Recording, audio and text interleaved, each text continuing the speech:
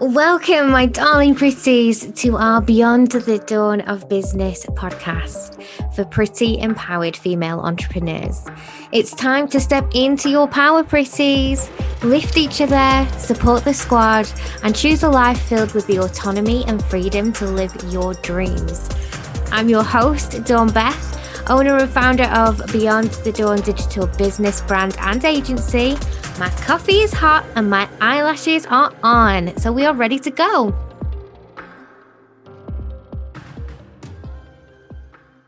Hello and welcome to today's episode. Today I'm going to talk about this summertime, your business, and the guilt that comes with taking time off. We've all felt it, haven't we? Sometimes it isn't always just the summer either. Sometimes as business owners, we will give ourselves proper guilt about rest, about stepping away, about taking a break, especially those of us that have children or grandchildren or nephews and nieces, and we're wanting to have that special time with them. And yet we're busy, we're business owners, and there's 6 billion, 100 billion things to do. It's too much to do. And therefore we get properly swept up, we get involved, we get ourselves het up and stressed, we give ourselves unattainable to-do lists, we have lots and lots and lots that need to be achieved, and then we feel like we can't take any time.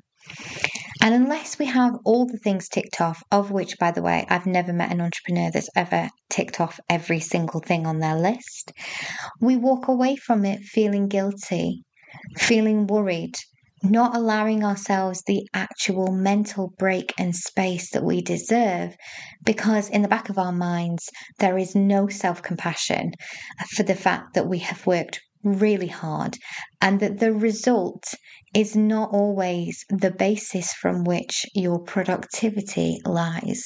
You can be worthy even when you're not productive. You can be productive even when you don't think you're being productive. That's the first place to start. But it's not about doing all of the things all of the time. At some point, something's got to give, and there needs to be some relaxation, some proper rest, and the opportunity for you to step away. Now, during the summer, is obviously a trigger point for so many. If you do have children in your life, then the kids are off school and they're under your feet, and there's an enormous amount of pressure to keep them entertained, but not just entertained in a way that you feed them and keep them alive. You should be doing things like climbing mountains and traveling the world and creating your own rainbow putty at home, organic, of course. You should also be baking cakes and painting and throwing yourselves off on bungee jumps and things, and maybe climbing up trees at Go Ape or cycling some of the world's most beautiful forests. All of these things are things that you can pick from in order to be considered an excellent parent, grandparent, or uncle and aunt, or whatever, if you have children in your life over the summer. But the world doesn't really truly work that way. When we're honest, we all have things to do. Entrepreneurs have businesses to maintain. We are juggling lots of things. We are spinning lots of plates. And we don't want any of those plates to stop spinning and fall and crash to the ground. So there has to be something that gives. I always think that my best summers as a child were those where I had really good concentrated time either with people in my family or my friends. And I don't remember how many days of the summer holidays we actually did significant things.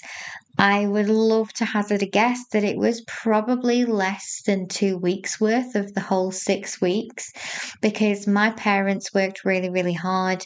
They weren't entrepreneurs, but they had 2 or 3 jobs between them. And it was definitely something that needed to be considered in terms of childcare for me when I was off school. I know my kids would prefer for me to have an entire day off from start to finish than to do a little bit of work here and have a little bit of an afternoon together. Sometimes it requires a little bit more scheduling, and you need to recognize that if you are scheduling yourself a proper break and you are stepping away from the business, that is okay. Okay. Equally, if you're leaning into the business and you're using the summer as an opportunity to get ahead, then good on you. There should be no judgment in what you choose to do over this period of time. And if you're a lifestyle brand and it's actually much easier for you to be working on the go, but whilst also having quality time with your people, then that's cool also. You just have to figure out what works for you. And most importantly, not feel guilty, not burden yourself with the pressure of guilt and shame that doesn't really exist anywhere outside of your own mind about what constitutes a good summer, a bad summer, a good holiday, a bad holiday, or any of the work that you're doing during this time. I hear so many people worried about their businesses going off the boil in August. I hear so many of my clients panicking about wanting to launch immediately in September, as soon as people come back online and do the normal routine stuff. There used to be a bit of a suggestion that August was a bad time to launch. It's really not. It's as good as any other time. And no two launches are made equal. It's not about the time of year. Of course, there are many consumer parts of the year that you can tap into and use towards your sales. But that doesn't mean that you can't make a launch successful in August. You absolutely could if you wanted to, and you absolutely should if you want to. And I think one of the main things about it is that if you are doing things right for yourself, not a set ABC kind of cookie cutter approach, I don't mean that, but if you're doing things right for yourself and you're actually building your business around your needs and around your lifestyle wants, and you're finding the opportunity to make it fit in a way that really does suit you, then potentially having a month off, if you wanted to do that, shouldn't be the be all and end all in breaking your business anyway. Had an amazing session this morning with an incredibly intuitive lady who gave me a reading, and she explained to me within the first kind of minute, 2 minutes, that I need to take a break. And as the words came out of her mouth, I remember feeling just like an all over body smile, because I know that I need to take a break. My body has been giving me signs of me needing a break for a little while now. I literally had a very, very tough time even getting this podcast to record earlier. And it's because I was pressing the wrong buttons. I was doing the wrong things. I'm a bit of a tech wizard, but even tech wizards get tired. And there's been an awful lot of stuff going on for me, and it's been wonderful and I love it. But my goodness, do I need a 12-hour nap on a sun lounger? Yes, I do. And you probably do too. And it might not be a sun lounger. It might be a Sunday afternoon, half an hour. It might be 15 minutes in the countryside or at the beach or in nature or having a bubble bath or seeing a friend or having a really lovely cup of tea. May I suggest English breakfast tea? It's the best. But whatever it is, please, pretty, don't feel guilty about it. If you can give yourself more of life's joys and pleasures in the next 4 to 6 weeks, do. Build them up.